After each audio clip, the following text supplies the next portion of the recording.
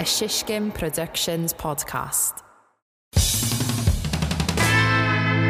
I want to make sure that I get it to them quickly, so it just takes a lot of stress off my plate if I can wake up, edit it real quick. Take some stress off your plate. You got a stress plate? I got a stress plate. I got a plate full of stress, anxiety, anxiety, depression. Take some stress off my plate.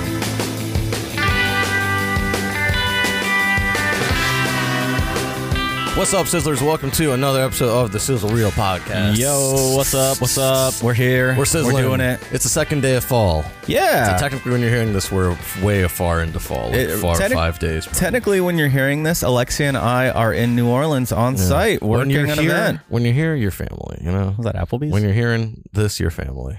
That's the Sizzle Reel promise. Yeah, we're at Applebee's right now. Yeah. No, we're in New Orleans. We're in New Orleans. You're going to hear an episode of us recording in New Orleans. We just got this nifty Zoom recorder. What's it called? The Pod Tracker. The Pod Tracker. Like a Pod Track with like no Now this is C. pod racing. Pod Tracking. Track. I was going to do the impression Does of that kind of look like a pod racer. The flying bug who's like the mechanic in it, but I was like, I'm not going to do this impression.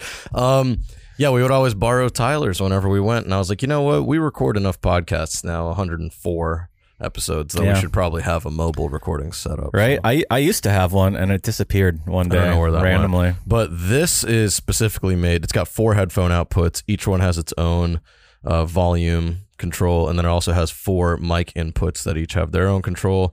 And you can even somehow plug a phone up to it so you can take calls on it. It's fucking weird. It sounds like the cold line is about to become a hotline. Hotline. No, not really. It's never Chris, going speaking to. of the cold line, why don't you tell people where they can find us before we get into it? Well, we are on Twitter and Instagram at SizzleReelGang. We have sizzlereelgang@gmail.com. Send us an email. We might read it out loud on the air. And, of course, we have the Sizzle Reel cold line. That is 332-333-4361. Call in. Yeah. Do it. And also follow us at Shishkin Productions on TikTok. Yeah. If fuck all that. Call the cold line. None of you are calling. It's whack. It's whack. It's pretty whack. We have one person who calls. It's Joe.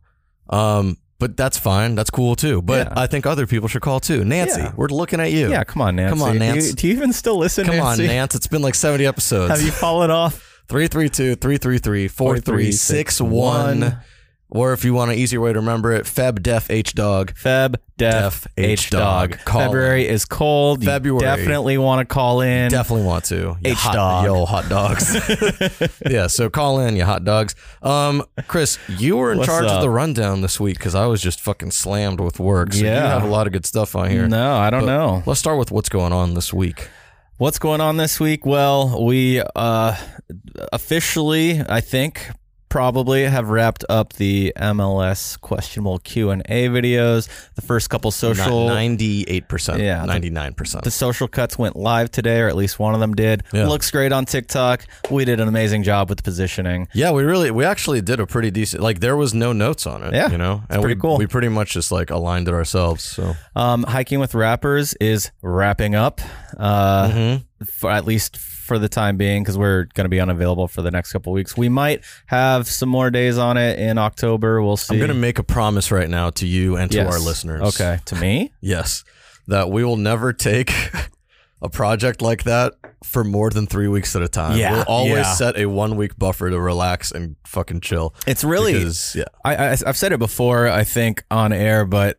it's been a fine project. Like, a lot of those complex projects get really in the weeds, and by like V5, 6, 7, I'm just like so over it. This one really has been chill. The post producer on it's really good, and it's like, I personally am not interested in the content, but the actual process has been very fine. My rule of thumb with shit like that though is like any project. Yeah.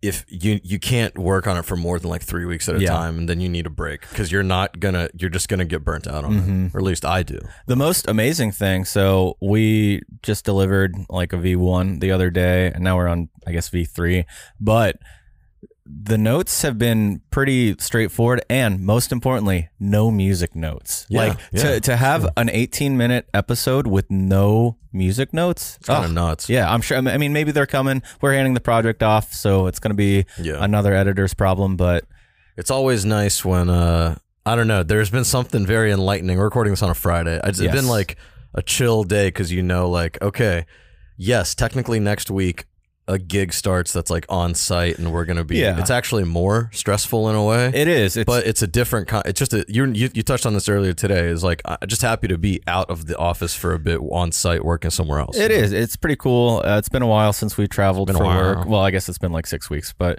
still, it's just always nice to be on site on a project. And this is one of those typical like keynote speaker, quick turn, like highlight just videos. like a tech event where like they drop the footage off to you, you edit like a little interview and then get it out the door. I think in one of our meetings, they even literally said that speed is more important than quality. And it's like, oh, great. Because that's how I used to edit news. Like, well, it's just good that they understand that like, yes, we could take 2 days on this, but then it's no longer relevant. Exactly. So it's more about relevancy. And I mean, it's still going to be good, Yeah. It's I'm excited for it though.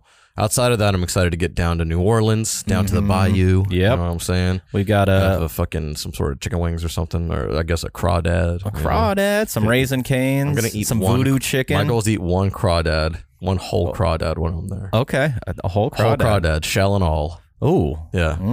I'm gonna see what I can do. You guys will find out on the next episode. Did I eat that crawdad? The crawdad challenge. That's gonna be some shoulder content for the socials. Yeah, for the socials. Me trying to eat a crawdad and just like throwing up and choking everywhere. It's not no good. Needs more butter. Yeah. No, but I'm excited. We're going there in a couple of days. We'll be using this new pod track to record that. So yeah. Should be a good time. We gotta remember to pack those microphones. Yeah, we gotta get them. Gotta bring them. Let's see, what did I do this week? I've been doing a lot of fucking shit, man. I've been working on Intel stuff. Yeah. Been doing that MLS stuff, and then I got podcasts to edit after this. Damn. I'm probably gonna come in tomorrow actually to fucking finish this. I'm trying to get out of here early. I'm trying to get out of here early summer, today. fall, Friday. Yeah, I'm trying to get out of here early today as well. And I'd rather like work like 4 hours today and then like 2 hours tomorrow or 3 hours tomorrow. Like I don't mind coming in on a Saturday by myself, but like, you know, it's I just want to get out of here right after this. So that's my goal. Same. Matt King's not going to like to hear that. He's going to be like, "What? Does he said have? He was here. He has notes for Technically, you. I think I am currently on call, and like if more notes just come throw in. that shit on a drive. I don't work at home. I don't do it. I really don't. I made that my promise to myself when I moved to the new apartment. I was like, no working at home. I like working at home from time to time. I like working on stuff for fun at home. I got you. You know, like doing music stuff or like doing, you know, album art or podcasting. But like, I don't want to. I like quick turn edits at home. Like, so every week we do the Major League Soccer goals of the week. And then a few days later, they announce the winner, and I edit the winner video. And do you just edit it straight on your laptop, or do you plug into like a screen? Straight on my laptop. That makes sense, I guess. Like, if it's quick, it is quick. Exactly. So like if I'm going to be like work from home for a day or two and I have real projects, then I hook up to my screen. But for something, you know, it's a 15-second video and like a 40-second video. Right. So made out of like one pre-existing video that's a string out already that's baked in. Like for me, I wouldn't want to do this at home because it's like an 18-minute video that features like 3 different cameras from 2 shoots and then a third shoot that has a different camera that's a whole different codec, and then B-roll from like across 4 different shoots and 2 different string out. It's just like, I'm not going to be doing all that shit on my laptop. There's definitely some projects that I'll be like, this, it's going to take an hour just to get the setup right. Cause you know, I have to like download or make sure that I'm logged in for certain plugins, and like go in and deactivate other computers to reactivate the one that I'm on for whatever reason. You know how it goes. It's just like lots, you know, all of a sudden I have to install fonts that are on my work computer that aren't on my laptop. It's all the little things you don't think about. Exactly. But for the MLS one, I've been doing this workflow for like, you know, 4 or 5 months now. And it's nice because they come to us with the winner at like typically like 9 a.m. Well, we're never in the office that early. Yeah. And I want to make sure that I get it to them quickly. So it just takes a lot of stress off my plate if I can wake up, edit it real quick. Take some stress off your plate. You got a stress plate? I got a stress plate. I got a plate full of stress, anxiety, depression. Take some stress off my plate. No, I was going to say that makes sense. You know, it's like 9 a.m. You knock it out because what's the point in fucking getting that email, then being like, okay, cool. Now I'm going to walk 20 minutes to the office to sit here and in about 10 minutes to 15 minutes, finish it. Exactly. And then I'm sitting here doing nothing. It's exactly. Like, that doesn't make any sense, But for me, I'm going to see how long I can do this. The no work at home. Yeah. No work. None. Chris, so you made the rundown today. I did. You put a bunch of shit on here, so why don't you pick one? Yeah, so let's get into it. This first thing that stood out to me, this is from No Film School, and it's about the title of the article. Oh, pardon me. So that coffee's The coming coffee back up. really got you. The title of the article. All the stress you've been eating from your stress plate. I mean, drinking coffee is basically drinking stress at a certain point of the day. It's a good point. How the House of Dragon intimacy coordinator creates an open dialogue on set. So what stood out to me is that there is an intimacy coordinator, which, after reading it, it makes perfect sense that this exists, but I just never considered it or thought about it. But basically, it talks about how the first part of an intimacy coordinator's job is to work out what it is the director wants and how the actor feels about that idea, establishing what their limits and boundaries are. Then they work out the physicality and blocking of a scene with the coordinator during rehearsals.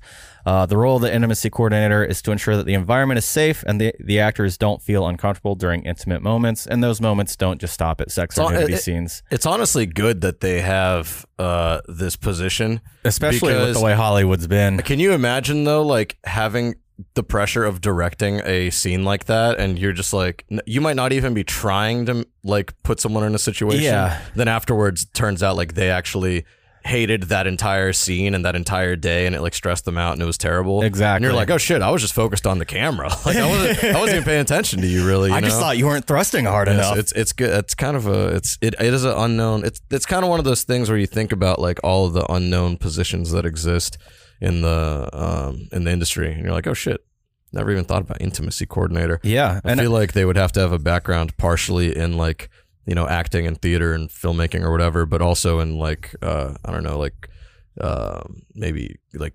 conflict resolution or like just moderating or something like that. Yeah, absolutely. And there's a line in here about how that show depicts many moments that are uncomfortable to view, like the birth scene in the first episode, incest, and talks of underage marriage. So it sounds like that role is actually... The role was developed for Game of Thrones. They were like, all right, dude, after like 2 seasons of this, they're like, we need someone to do this. I mean, it sounds like that person has a lot on her stress plate. Plate. She got a full stress plate. Yeah, I mean, like, that's a lot to be in charge of, Like, it sounds... Yeah. It's just crazy to me. I could not do that. Who did they talk to? This is on nofilmschool.com. They talked to Miriam Lucia. That's the name of the intimacy coordinator for House of the Dragon. Yep. So I wonder what her IMDb is like. I mean, I'm not going to look it up right now, but I wonder if she's done it for multiple shows or what's going on. That's so interesting. I also wonder like how much, if she has to be cognizant of like different contract details. Like, probably, I'm sure a lot of these actors probably wouldn't even be hired for a show like this, depending on what they're willing to do or not. But it just sounds like a lot to juggle. Yeah, I mean, it's the same type of profession as like being like a therapist or something. It seems like just as hard as that. Like I have a friend who's a therapist, and she has so many clients, it's crazy, but every day her workday basically is 1 p.m. to 9 p.m. and she has hour-long availabilities pretty much. And I think she has like 20 clients, and it's just like, bruh, 20 clients? That's so many. 20 people talking to you about their problems, and you have to keep all of this shit straight in your head? Yeah, I was like, that is more stressful than you should be going to yourself. You need to block an hour. You know what I'm saying? That shit is nuts. Well, and I wouldn't be surprised if this intimacy coordinator, like, her job doesn't just exist on set. Like, she might be meeting with all these individual actors, probably, constantly to figure out where they are, and she has to, much like your friend, keep in mind who has what boundaries and making sure that none of them get crossed. Literally balance everything and keep straight in your head. Yep. Yeah, it's a lot. No Film School. You know what we do? Basically on this show, we just like do the No Film School recap. Yeah, we when we're just out of steal ideas. content and talk about it. Whatever. I mean, hey, ESPN does that, right? They talk about sports that happened. That's good point. You know what I mean? Yeah, Like I a mean, sport happened, they talk about it. Yeah. I want to touch on this one real quick that I threw at the bottom here. You probably didn't get a chance to read it, but it's okay. There's not much to read. It says, this is why that's what they do with their like headlines now. They put like, why you blah blah blah. And you're like, why? I should click on it. Clickbait. This is why we need to return to physical media. It kind of goes hand in hand with another one you put up here with the Paramount Showtime merger. Yeah. But one of their big things, they said you don't own digital media even if you buy it. I know you and I were talking about this the other day where I was like, we were talking about more video game perspective where I was like, I don't buy physical video games and I never will again. Like I just don't feel the need to ever do it. And then, the flip side of it is, well, if that video game gets like pulled or whatever, like you don't actually own it. That happened with Steam recently. There was a video game, and like this happens every once in a while, where when you buy a digital version of something, you're not buying it, you're buying a license to view it, and they can revoke that license at basically any time for just about any reason. And that, that's happened on Steam, which is a gaming launcher platform. Yeah. There's all these competitors, and for the most part, they let their content live on there because so many more people have access to it. But a lot of shit is exclusive, and they'll decide that this company is going to make their own launcher, and then they'll pull everything. And it's like, well, I used to own this, and now I don't. Well, that's kind of what happened here. It looks like with the person who wrote this, they say they were trying to watch Amelie on Apple TV, and they bought it for $15. But then when they went to go watch it, the movie was gone. Because the quote here is, the truth is I didn't own the film. I owned the rights to stream the film as long as the streaming service had those rights. Yeah, it's right. So it makes sense, but it's bullshit. But I don't even time. Like when it comes to movies and shit, I don't buy them. I just rent them. Like when I want to watch a movie on like Apple TV or whatever on YouTube, I don't even have any of those shits, because when I want to watch a movie, first of all, maybe I'm a different case because I don't watch movies that frequently. When I do, I know I'm going to watch it one time and never watch it again. Yeah. So I just go on YouTube and I rent it. Like Titanic, I watched Titanic for the first time a few weeks ago.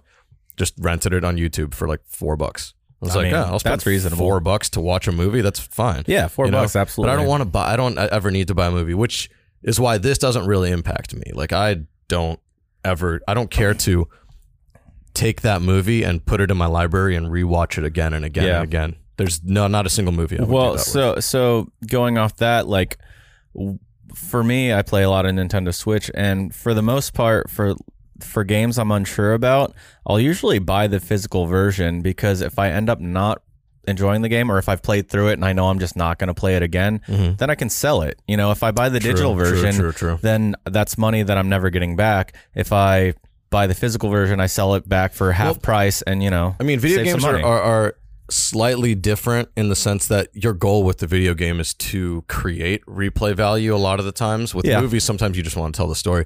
But even video games are going in that direction where now it's like, hey, pay us a monthly subscription fee and just play whatever we have in our library. That's because that's kind of what I have now with PlayStation. Same. And I love that service. I think it's really cool.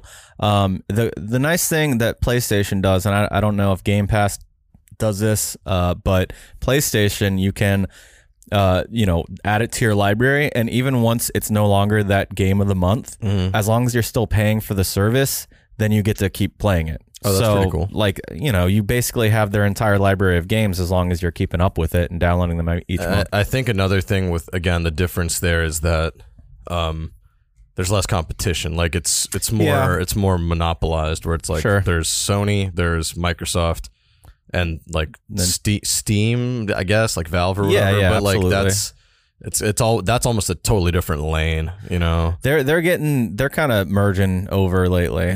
They're a lot more crossover than there used to be. I mean, that's about it for this physical media thing. I mean, the other stuff is kind of, they're saying, that the quality is going to be better. Obviously, like if you have a Blu-ray, it's just like playing off of that Blu-ray. You don't have to like rely on your network connection to determine your streaming quality. That's a big part of it too. That's part of it. Again, it's for me, I feel bad saying this because I'm just not like I'm just not like I don't need the movie in my hands. Sure. I'd rather either go see it in a theater or rent it. I don't care to like own the movie, which is fucked up because I think that's probably the best way to like benefit the filmmakers. Yeah. But whatever. I mean, Lisa owns a ton of DVDs, but for me personally, I haven't bought a physical movie in like 10 years. But I've never really done that. Like even when I was renting DVDs, what I would rent was I would go to the library and check out a DVD. Yeah. And like that's how I would watch it. And then come home and do a, what's it called? Like that disc image thing and like save it to your computer. Basically, yeah, I absolutely used to do that. But usually what was happening was I was watching them on my little first generation MacBook in my car while I was skipping school. Two more things you put on the rundown.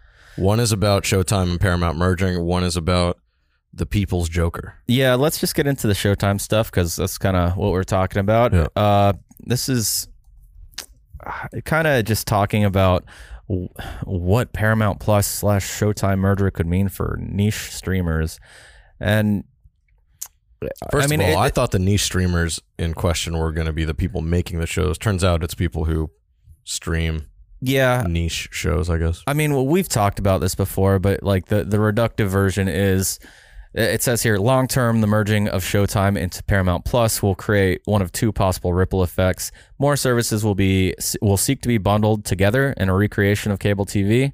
Another is that cable TV itself becomes the grand amalgamator of content, offering subscribers access to streaming services run by TV networks. So like, I guess what they're saying there is that cable, it doesn't necessarily exist the way it does today and always has, where you flip through channels, but maybe you get different packages and are able to stream through your cable service.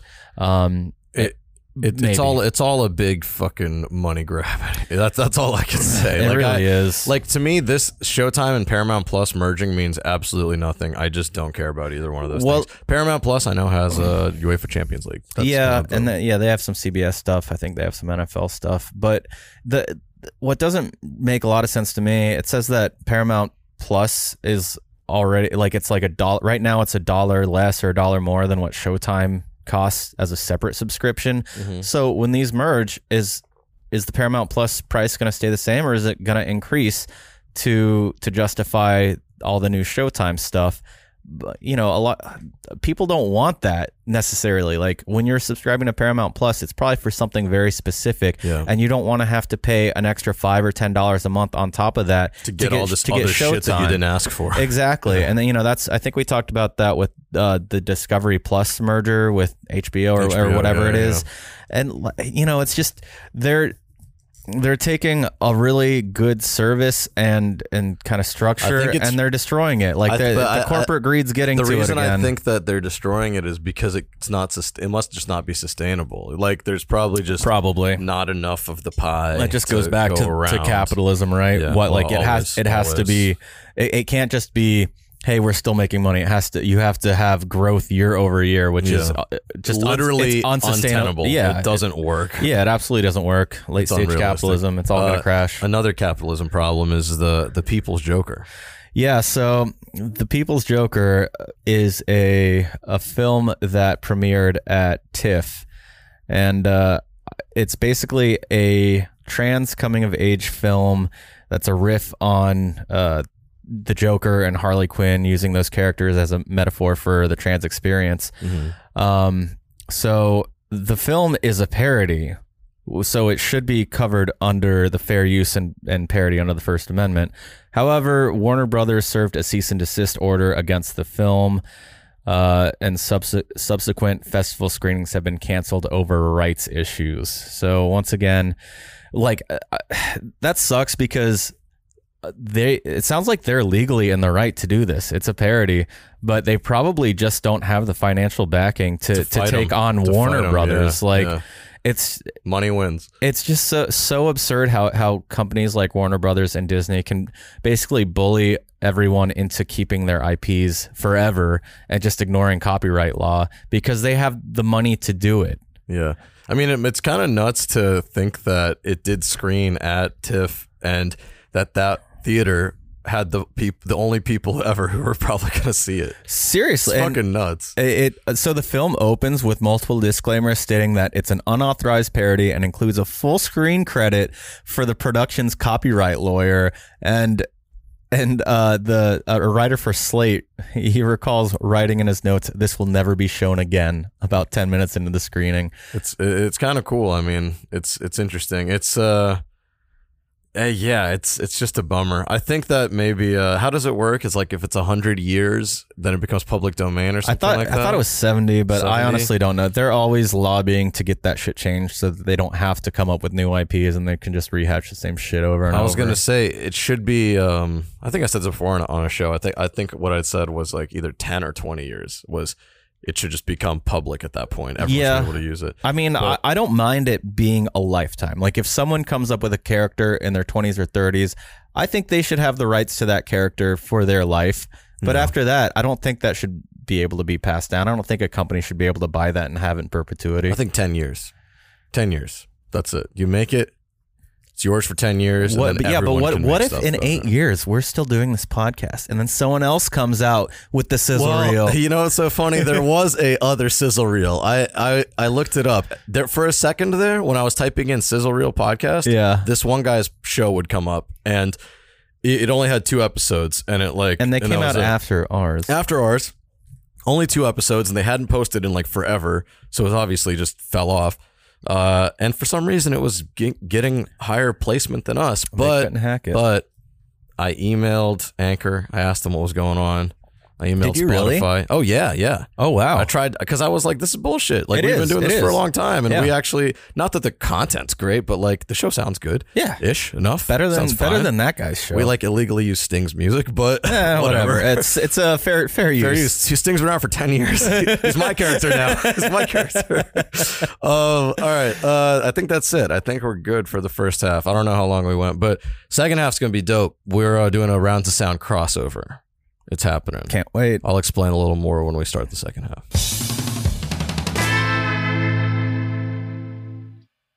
Welcome to Rounds of Sound, the podcast where we go song for song with indie artists to find out their influences and the stories behind their songs. I'm here with Hannah Jadagu. The way I recorded my first couple of songs was all through my iPhone.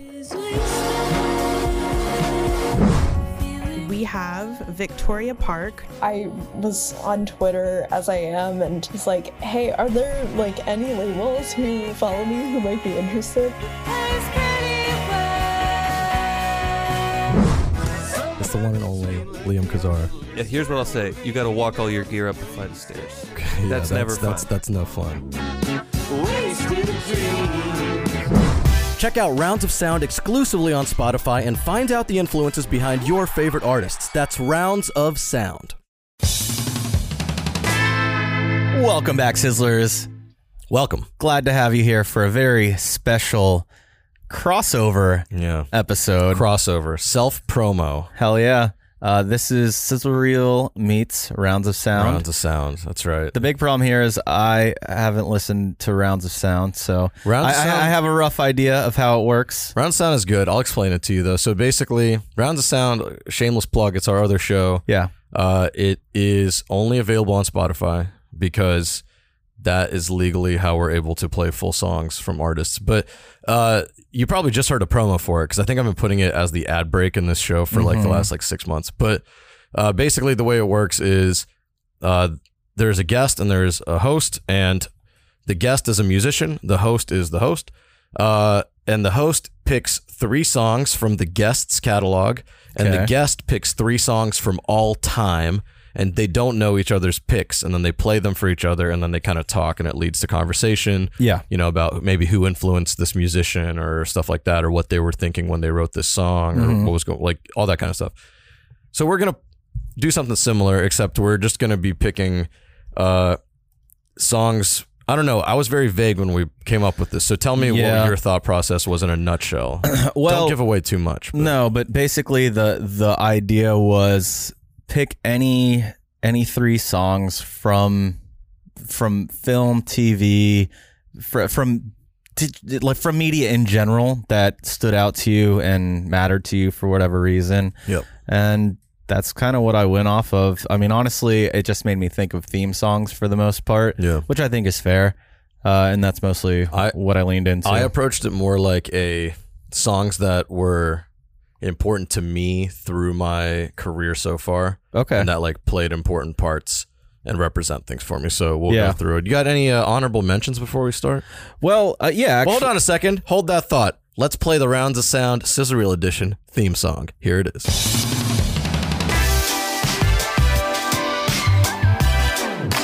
Sizzle Reel Edition.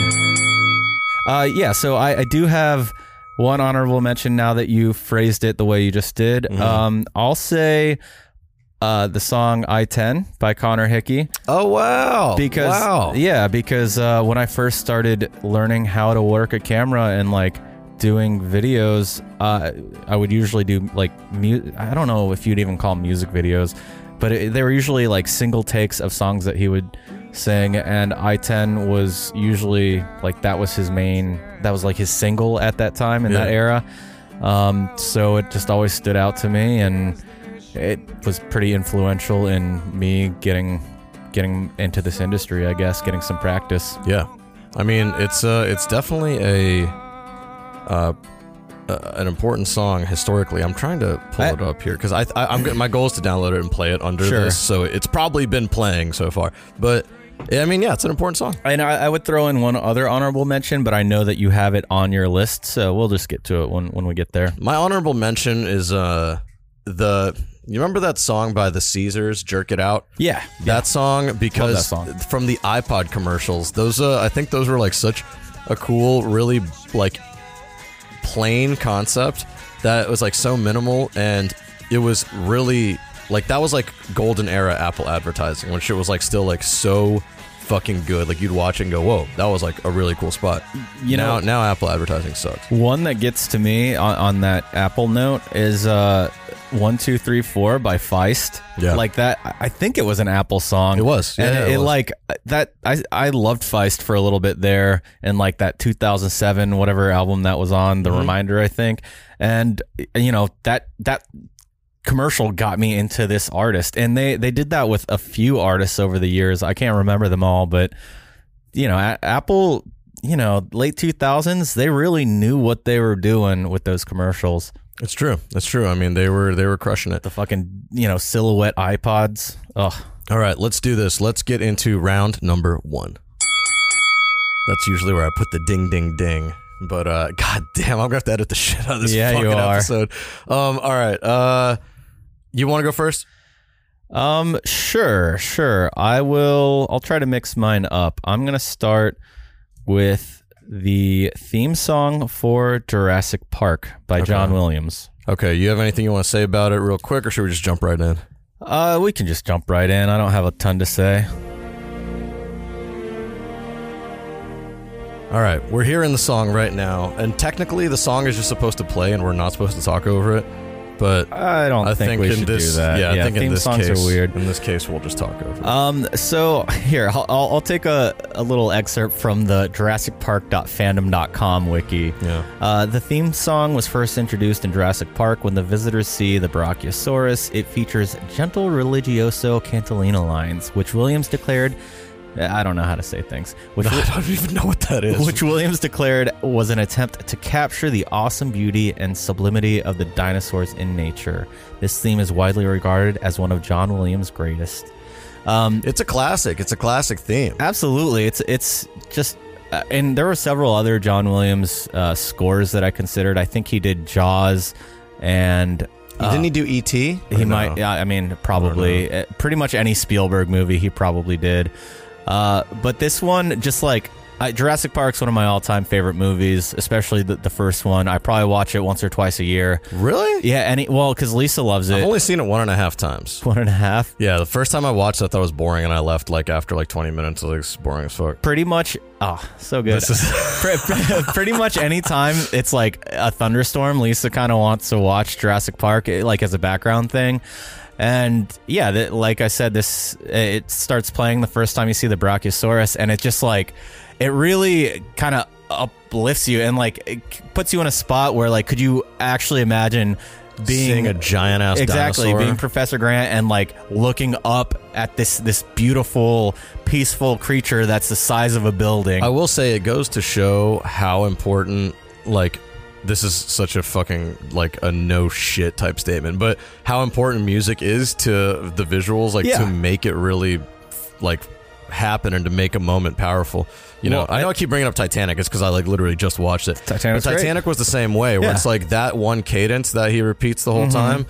That phrase like is used in many different ways, but that melody is always there, and it at the end like it's what draws like the emotion out of the scene. You're like, holy shit, this shit's crazy. Absolutely. And like we're 6 movies later, and this is still the main theme. Like, it's because it's so good, it doesn't have to be redone. Timeless. It's timeless. Exactly. It's timeless. It reminds me of the theme park. Have you been to the theme park and ridden any of those rides? At Universal? Yeah, absolutely. I love Universal Studios, I think, or Islands of Adventure, the combination, probably my favorite theme park, I think. Like, Six Flags, great for roller coasters. Disney is cool if you like Disney. I mean, I enjoy it, but the IPs aren't as important to me as the Universal ones are, and I just really enjoy. I just don't like the Universal has all the superheroes. Superheroes are fucking annoying. I like the superheroes, but I want just tight. I want to see Harry. I love Men in Black. I want to see Harry. I haven't been to Harry Potter World. I haven't been to the Simpsons World, and they're building Nintendo Land there as well. That's supposed to open in a few years, so I cannot wait. Simpsons part is, I love it. It's old and like not good, whatever, but I really like it because I love The Simpsons. So to me, like, it's like my favorite part. I'm trying to get a Flamin' Homer from Moe's. Flamin' Moe. Oh, Flamin' Moe. Is that what it's called? I don't know. Moe. Yeah, it might be. No, but I gotta say that's a solid first pick. That's like a very legendary one. You know what I mean? Yep. I think this is gonna be very interesting because we're very different, completely different directions with this. Okay, so for my first pick, I picked a song by Talib Kweli, featuring Currency and Kendrick Lamar. The song is called Push Through. Yeah. This is a song that I think maybe just until like last year or 2 years ago, I still had shots from it in the reel. Absolutely. Because you used to start your reel with this. Yeah, it's a cool. The video itself it's whatever. Let me put the song on real quick, and then I'll explain kind of what's going on with it. I rise as day breaks, clouds hide the sun's rays, quicksand and mistakes, smash walls to get through. This song, Push Through, the way it's set up is it's like 3 verses, right? It starts with Currency, who's from New Orleans. Okay. Then it goes to Talib Kweli, who's from New York, from Brooklyn, and then it goes to Kendrick, who's from LA. Yeah. So each person, they filmed the company that I had an internship with. Me and Joe Nano worked there at A+ Films. Yeah. You got a pen, right? Yeah, we got that pen for $1,500 out that you already know. I actually have it on my desk. But they filmed in New York with Talib Kweli, they filmed in New Orleans with Currency, and they filmed in LA with Kendrick. Yeah. And so this was 2012, or 2013. No, this was 2012. Yeah, 2012, 10 years ago. So you had moved out to LA the year prior, so you were still super green. Yeah, I didn't know what the fuck I was doing, but I really wanted to work on Kendrick Lamar shit, and so then I just like ended up hitting them up, and this was one of my first videos I got to work on that featured him. And let's just hear Kendrick's verse real quick. Like kindergartners, my vision's bothered by vigilantes that harbor on street corners. Try your hardest to harvest bundles of weed on you. The starving, the speed on you, stampede on you, impede on your pockets, then pee on you. Dreams of us living lavish in fabrics of fine linen, spinning established with women dining and laughing. But this environment got us violent, ready to crash in. True society, take this driver's seat, hope you fastened your seatbelts twice. When I rolled them dice, I crapped. So many times I could build casinos from scratch. Too many daps you might receive from the things you achieve. Relax, that's what my mental say, but my physical's been detached. I'm on some other shit, like fuck the government. I'm higher rankings, where's the mothership? I made a covenant that I was changing, but my luck has been quite disgusting when reality tainted. Where the fuck you been? Left him face down like he was planking. In a cold world where old girl and a homeboy got a motive. You could bitch curl your tribulations, that sensation's insulting. Got a wifey or a mistress, nigga, which one you indulging? Regardless of who you pick, no life's a bitch when you ain't focused. Yeah, I know. This is the first time I ever got to work on any Kendrick related thing. Yeah. And it was just so crazy just to like see. I had a shitty old laptop to see like footage of him on my laptop that like. Well, I still remember, like, when you sent me one of your first reels and that was in there, I was like, this is fucking dope. Like, you're out there working on Talib Kweli videos, and, like, I was super jealous trying to get out to LA at the time. Never made it, but... I mean, it didn't matter, because it wasn't like I was getting paid for this or anything. It's just a cool memory, you know? Exactly. But to me, what was really interesting is, like, if you go to this video on YouTube, or at least whatever I have pulled up here... Sure. The top comment is like, Talib and Currency always bring like fire bars and like whatever. Their verses are always good. And it's from 10 years ago. It says, I don't know who this Kendrick Lamar guy is, but he actually killed it on this. And it's just so funny to look back at that blip in time and go, holy shit. Like, wow, this is like probably a the Grammy biggest name of them no now, doubt, right? No doubt. Kendrick is like the gold standard. He's like one of the top 5 biggest names ever in hip hop. Yeah. Period. And so to just be like, I remember like just pulling up, like riding in the car right behind him to go to like the studio. Like what? Like this shit was crazy. I know, it's fucking and wild. I didn't even know this type of stuff. I was like, oh, I don't know. Here I am in the thing. And how was anyone to know, right? Exactly. I had no idea who he was at the time. It's crazy, man. It's just because I was like into discovering new music. Yeah. And I really liked his stuff. And it turned out that that's fucking, when you live in places like New York and LA, you might cross paths with these people before they're big. Yeah, well, I mean, what was cool really about it was that it was just a chance to work on a music video in almost like what felt like a professional way. Yeah. But, technically I guess it is a professional video, but that's beside the point. It's kind of like I had this, to me, there was like a cloak of professionalism where I was like, oh my God, this is crazy. It's a real music video. Yeah. And now looking back on it, I'm like, every music video is a real music video. Yeah, it exactly. fucking matter. You know what I mean? Like, because to be fair, that was shot on like some DSLRs. It wasn't even shot on, it was like literally DSLRs, like driving in a car, shooting out the window.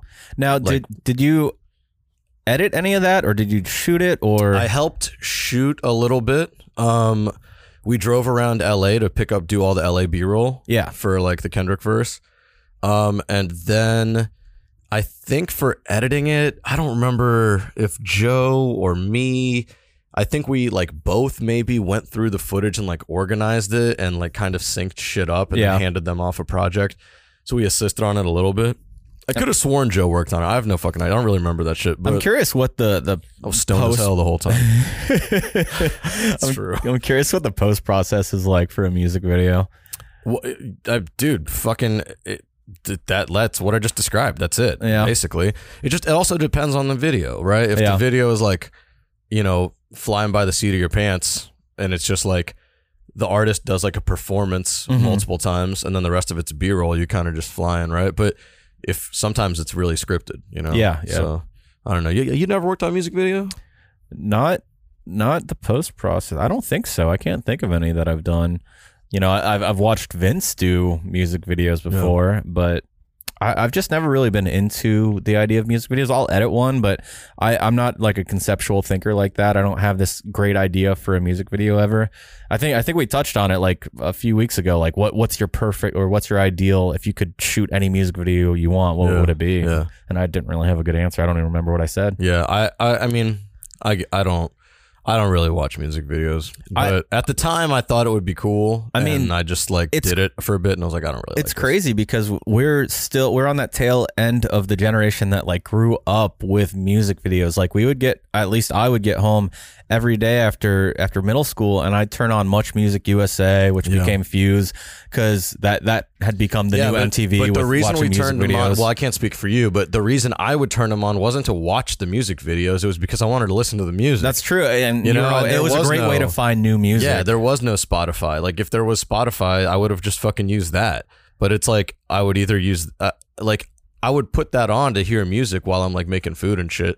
But then like if I really wanted to do something engaging, I would just get online. I mean, I would like chat, or I would play Sims or some shit. I would usually watch the games or the videos themselves, just because most of them were interesting. Not everyone's They did good. have higher production value because there was, you know, less of them being made. It was harder to make. But I don't know. All right, whatever. Let's get into round number 2.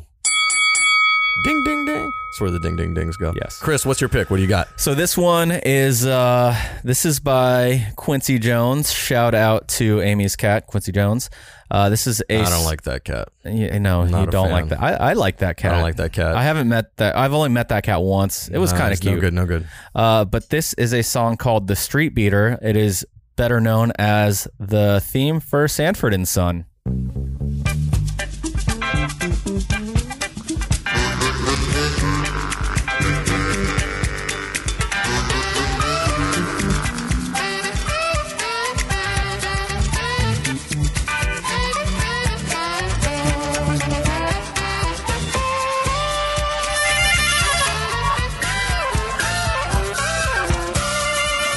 Damn, Chris is immediately grooving to this as soon as it came on. I'm just letting it flavor. I just think so. I don't have any like special connection to this. You know, Sanford and Son would come on at like Nick at Night or whatever, and I would watch it every once in a while. But it wasn't like one of my favorite shows. I just love this theme song so much. Like I just think it's funky and groovy, and it's just a dope ass song. Is it your favorite theme song of all time? Probably. Like Damn. I mean, Simpsons. Well, That's hard. Simpsons is hard to like to top. Yeah, it really is. You know. I mean, there's a lot of good ones, but this one's great because it wasn't made to be a theme song. I don't think, or I mean, maybe it was, but it plays as a single as well. You know, Yeah. like you can listen to this without knowing anything about Sanford and Son and still enjoy it. And I don't know. I've never seen a single episode of that show. I mean, it's good. Like that was those 70s. Yeah. That whole era of TV is something I never saw. Like, because Nick at Night, like when I would turn on Nick at Night, the shows that I liked on that shit were like Happy Days and like The Munsters. Those were like the shows that I remember seeing on there. I don't remember seeing this on Nick at Night. You know? Well, I don't. Maybe it wasn't Nick at Night, but it definitely used to come on. You know, had Red Fox in it. It was, you know. It's a classic. It's a classic. It's a classic. I'm just saying that whole era of 70s and 80s TV, like completely, I missed the whole boat on that. Like I've never like even dug into it. I've watched a lot of I love the 80s, but I haven't watched a lot of 80s TV. You know what I mean? So this song, like I will. It's just always in my head. I swear to God, like I wake up like 30 days a year and it's just in my head. Next time we do Sizzle Reel Live, this will be your song when you walk out. Like you can ask Lisa. Sometimes I'll just start like whistling this, or I'll just go because so there's a scene in Scrubs where JD he goes and then he gets A response. Yeah, exactly. And it's just a scene that stood out to me, and I rewatched Scrubs over the pandemic, and after that episode aired, I had the song in my head for another month, and it's just one of those earworms that never really goes away. I gotta say, like, this, you're right, it is pretty catchy.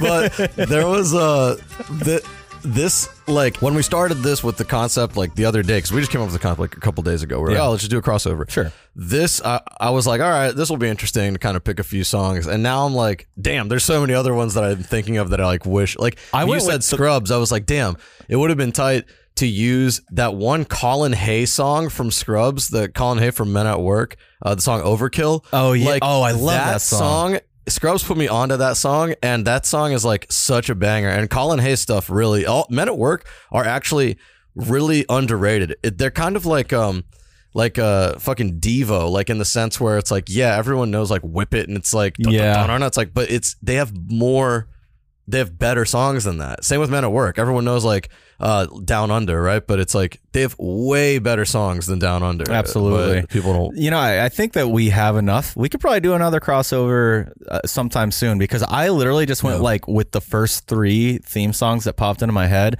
But like, yeah, you just mentioned Scrubs. I love I'm No Superman, the theme song for that. And Scrubs in general is one of the best like sitcom soundtracks. I feel like that's what Zach Braff always does. He's he's all about like infusing his music taste into the things he makes. Like Garden State. I like that movie better than the movie. Exactly. Very forgettable movie. Amazing soundtrack. I think that's how I got into the Shins is through that. Yeah.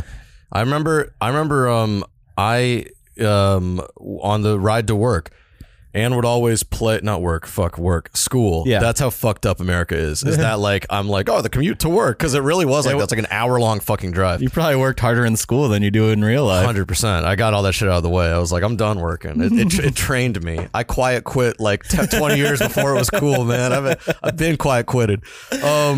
No, she would always have that fucking that CD on, and after a while, it wasn't until I think I watched Garden State with Anne when we were like 14. It wasn't until years after that I realized that was the Garden State soundtrack that was on in the car, because I was just like, man, we're always listening to the same Shin song and the same 07 song. And then I was like, then it like clicked. I was like, what is on that soundtrack? I looked it up. I was like, wait a second, this is all that same fucking stuff.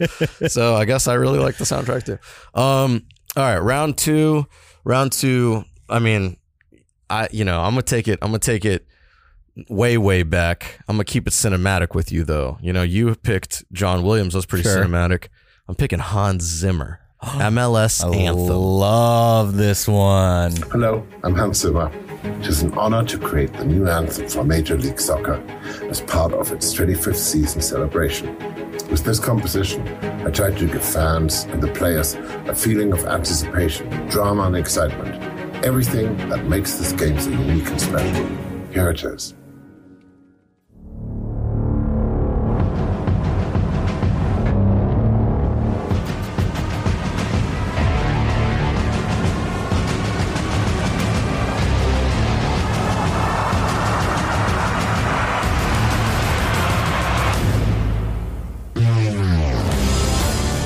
Has some like Inception vibes at the beginning.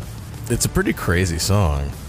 And you know what's wild about it is that like it's played at every stadium before every game. They play it at the stadium. It's so cool. I mean, but before the MLS All-Star game, when we were on the field, that was, I was taking some like Instagram stories or whatever, and I was just putting this as the sound for it every single time because why not? And this one, I think we even talked about it in like, I think it was the top 5 projects that we had worked on or something like that. Yeah. And I listed this one because I thought it was one super dope to work, like to make the video. I was gonna say this might be the closest you've come to working on a music video. It really literally is, and I think that's why I picked it, is because one, it's Hans Zimmer. It's a legendary composer. And 2, it was so. Like I had such good B-roll for it, and like so many different things to cut, and it's so fun to be able to cut on a beat like a typical sizzle video, and there were just so many different moments that so it's not just B-roll, it's also them like the orchestra playing it in the fucking hall and cutting from that to soccer fans to gameplay, and like it was cool. I mean, exactly. And there were a few different like opportunities to not just match cuts with beats, but to match actions in the video with the sounds that are going on, and that's one of my favorite things to do. Like whenever I can pull that off, it makes me feel like an actually good editor. Oh, see that you probably would love working on a music video. I personally I find that to be the tedious part of editing. Like, yes, when it hits perfectly, it's great, but I feel like so many people don't appreciate it that it's like it's just lost on so many people. Well, and I don't know. For me, like my favorite part of editing is it's efficiency and getting things done quickly. That's really it. Like I take more pride in like someone sending me a thing that normally would take 2 days to do, and I do it in half a day. Yeah, that's where I get my pride from. And I feel like with music videos, there's no shortcuts. Like you have to really, if you want to make it dope and like hit on all of the beats the way you need it to hit, you have to fucking take your time with it. Well, it doesn't even have to be a music video for me. I remember when we did the trailer for Coneheads, and like this still stands out to me as one of my like favorite edits that I did. There was some weird part of a song that kind of was like a shh type noise, and I used that to like while the whipped cream was exactly out, while the whipped cream was coming, like pouring out of the spout, and it hit perfectly, and I was like, that's so cool that it just works like that. Yeah, when it works, it's cool. I mean, that's really it, right? That's what moving movies are. But it's very frustrating when it doesn't work. When you can't get it to work, it's just like it's hell. Yeah. I mean, it's a struggle. It's a struggle. With this Hans Zimmer piece, though, the reason I picked it was mostly like just because it seemed like it was a little bit different. It wasn't just like highlight work, and I don't know. It seemed like it was a big moment. Like it was a pretty important moment in like my relationship with Major League Soccer, I think, because like it was 25 years, it was their 25th anniversary. Like you could tell that, I don't know. I just felt like there was like good energy around it, and that they were like really, putting money into their product and trying to make some premium shit. Absolutely. To get Hans Zimmer to compose a piece, and now it's like next year, the Apple deal. It's just cool. I feel like it's like a touchstone point. Like, well, and we even got to go to like some fancy hotel in Columbus Circle for the MLS 25th anniversary. This was what launch party 2 weeks before COVID, I think. Exactly. Yeah. It was like February 29th, I think, or something like that. Yeah. 2020. David Beckham was there. The soccer on a leap day. 2020. Oh, it might have been. Yeah. Was it? I thought it was. Yeah. Whatever. Who gives a fuck? But yes, you're right. The soccer don was there. David Beckham was there. Taylor Twellman was there. Yeah, and so sick. There was a big room full of executives, MLS bigwigs, former players, and they showed that video, and people were super stoked on it. Yeah, people liked it. Then we walked out. We were like, we feel good about it now. We got to see it. Everyone liked it, and now let's go eat. Yeah. Then we left. I remember having they had like a lot of little mini things to eat, which was good. It was like a mini bacon, egg, and cheese and stuff. They also had a little mini Tabasco. I still have that in hell yeah. That's on display in the office. Okay, let's but to wrap my point up, that was a real pivotal thing which made me feel like, whoa, cool. This relationship is good. This company is on the up and up, and I'm passionate about what they're doing. I don't even work there. I work work with them. I don't work for them. So it's cool just to feel like mutual respect too. You know what I mean? Well, yeah, so, and ever since then, our relationship with them has like gotten stronger every single year. Yeah. One day they'll buy Shishkin Productions. Yeah, fingers crossed. We'll rename this the Shishkin Productions podcast pitch. We're gonna put down artificial. No, it can't be natural grass. We're putting natural down grass. This is a Saggers Pacific studio. Okay, round number 3. Ding ding ding. All right, this is my last one. It is kind of similar to my first one, but it's the Back to the Future theme song. This is by, what's his name? Alan Silvestri.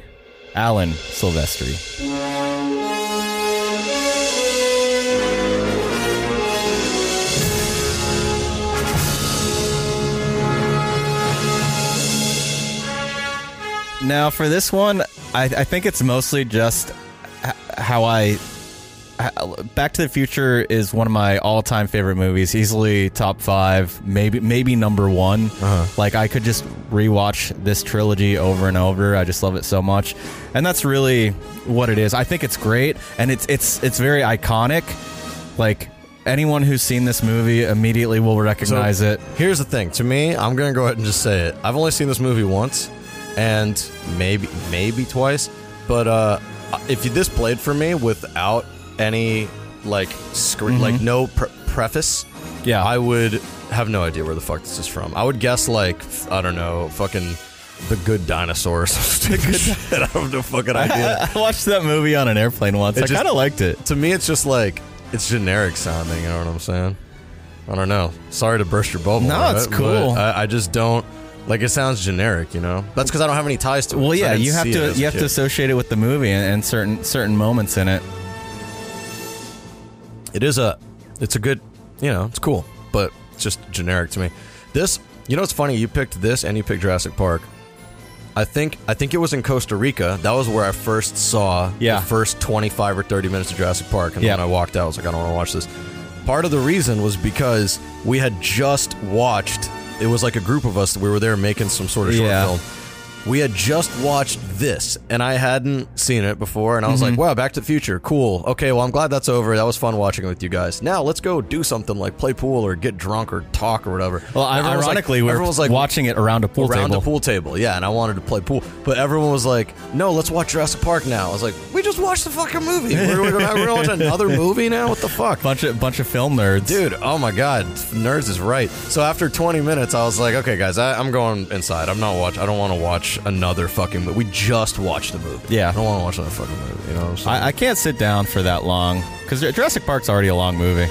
I mean, to me, the Jurassic Park, the part that got me about it was like the first like 20 minutes are boring. It's just boring. I mean, but that's most movies. I need that shit to jump right in. You know what I mean? You got that ADD. Like, imagine if Jurassic Park opened with like them finding, I don't know, like a Tyrannosaurus bite someone's head off in the first 5 minutes. It'd be way more fun. Okay. Just saying. That actually does happen. Someone gets eaten in the first 5 minutes. That goes to show how much I pay attention. Is that actually true? That actually happens? Yeah, the very first scene, someone like gets eat. It's like it's dark and rainy. It's on the island. It doesn't show the main characters yet, and I don't think you can actually see the dinosaur, but you see someone get like trapped in the cage, or I can't remember exactly how it goes. Then maybe I should be writing these things. I don't know. I have no idea. But they know what they're doing. Yeah. So tell me a little bit more in depth about the Back to the Future one. I feel like I derailed it. No, I don't think there's a lot of depth to it. It's just that I really enjoy that movie, and it comes back. There's 3 movies in the series, and it just the song has enough slow moments, enough fast moments. It has rises. It has pretty much you can take a section of this song and put it with any scene in that movie, and it's gonna play well. Yeah. And I just really enjoy it. Hey, you know what? It's a classic. The 1980s. You picked all things from you had a thing from the 80s, a thing from the 70s, and a thing from the 90s. Hell yeah. Right? That's what you had. And I so far have had a thing from 2012, a thing from 2020. Yeah, 2020. Or 2021. It was 2020. Was it 2020? And then my third one is coming up right now. And what is it? What is it? Wouldn't you like to know? I have to go check. It's actually a song from like 2013 or 2014 by some random band from Arkansas called Swimming. Okay. But then they got a cease and desist from a band who was in England who were called Swimming. So they had to change their name. So they changed it to SW, then like /MM/NG. So it looks like Swimming. Oh, I do know this band. And this song is called Younger. And this song, I'm pretty sure I know this song, is the first ever Tree Fort recap video I ever cut was to this song. So here it is.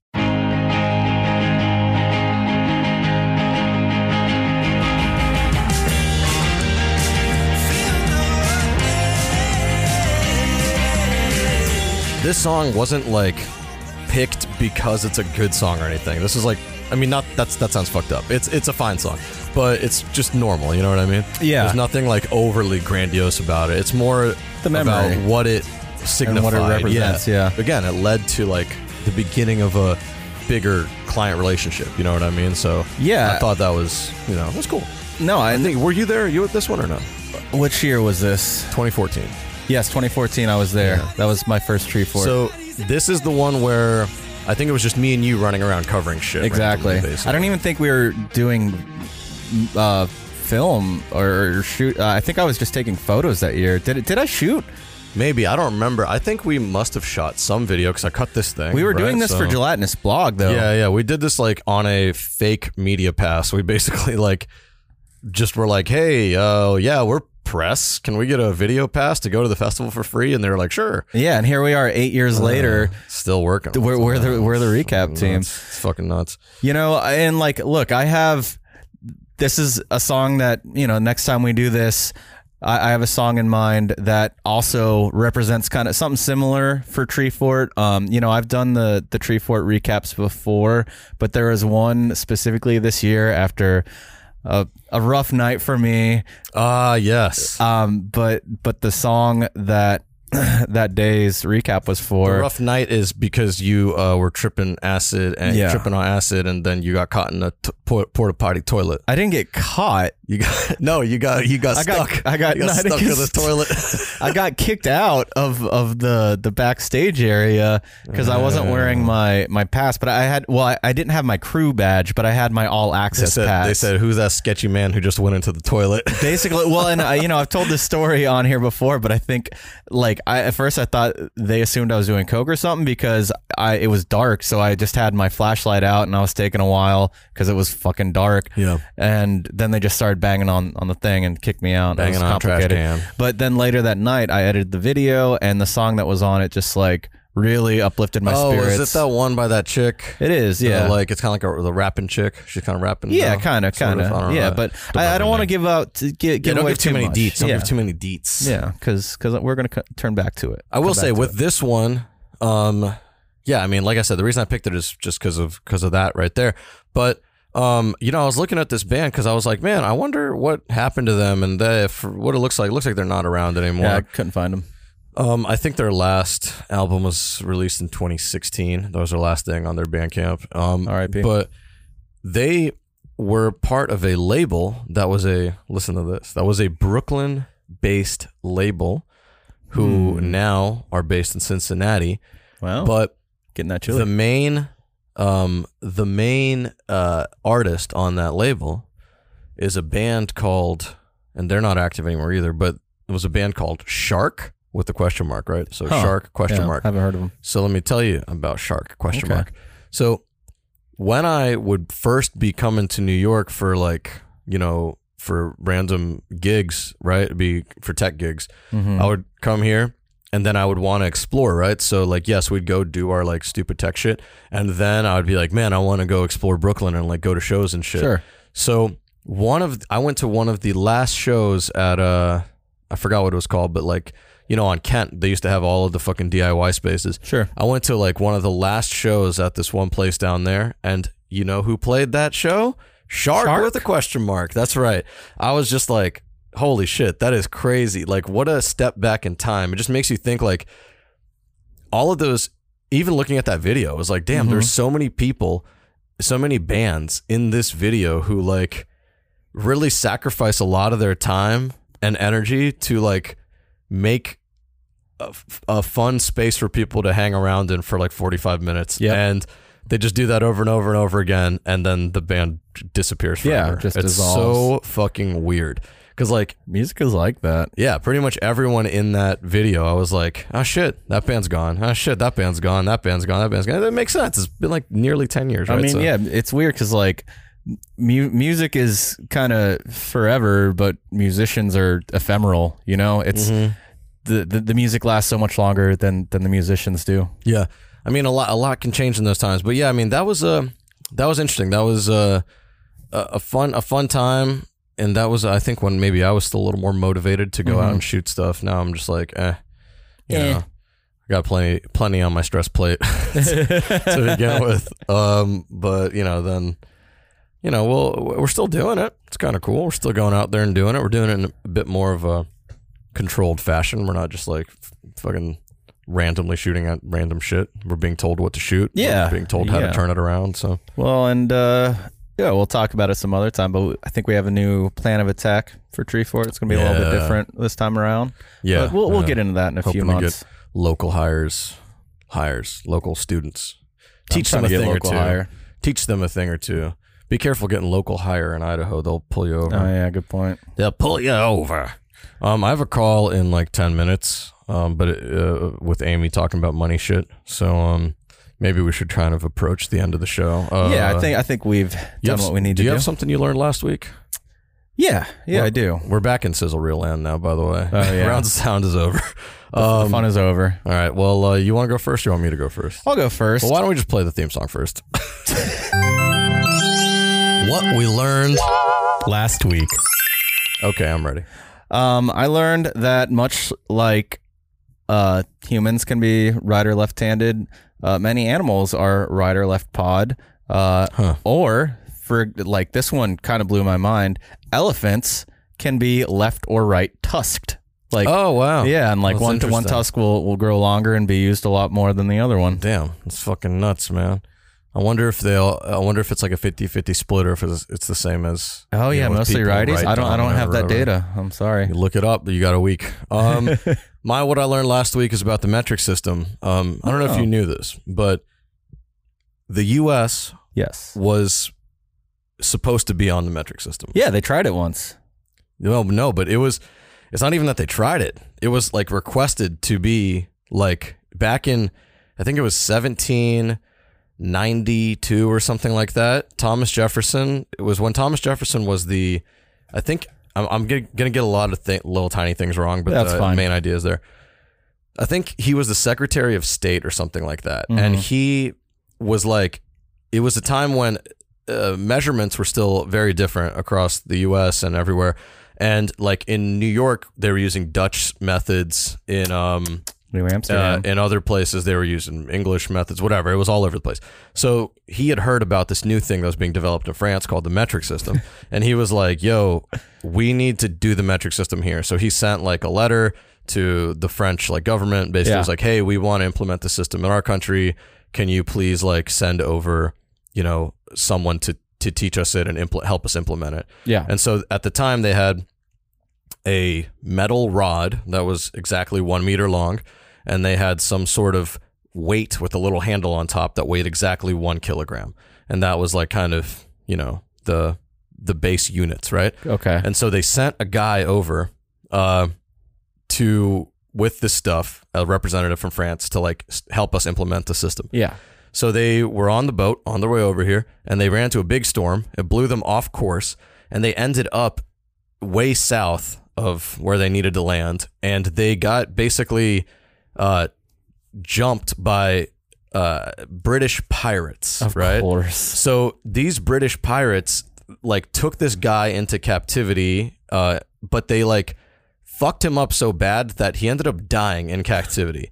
And they saw this package that they had intercepted as well, and it was addressed to like the government. And so they were like, "Oh, fuck. Well, we don't want to open this. We don't want to fuck with this. Like, we already killed this guy. Like, this is not good. Let's just get this package over to wherever." Morality of pirates. By the time all of this fucking happened, Thomas Jefferson was no longer the Secretary of State by the time it got back to the U.S. That package got there.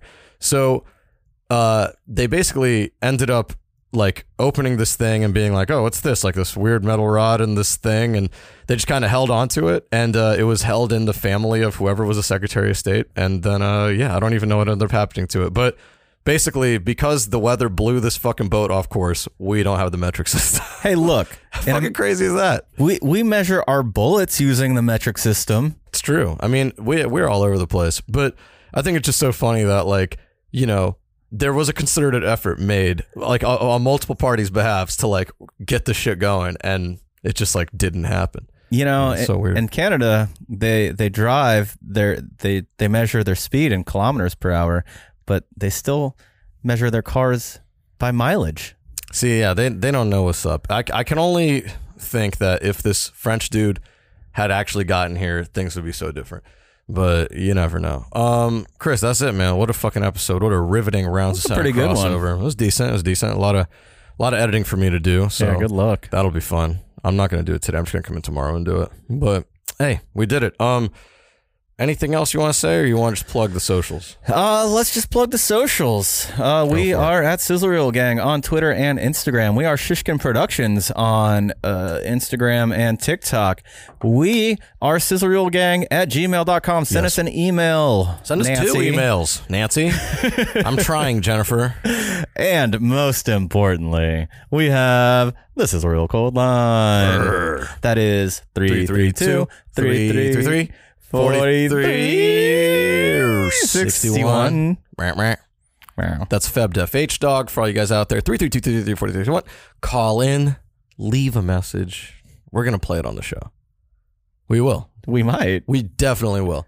The next message that comes in from, what time is it right now?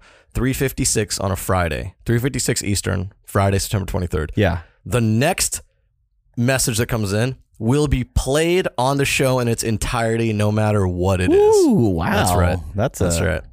That's right. But only if it comes in this week. Nope. No? Just the next one that comes in, period. The next one that comes in, period. Wow. Okay. So could be a while. This is a, what's it called? A call to action for all one of you who's still listening at this point in the show. All right. I don't have anything else, but yeah, look, we'll see you guys next week from Catch it in NOLA. From the Big Easy. Nolans. I'll be choking on a crawfish.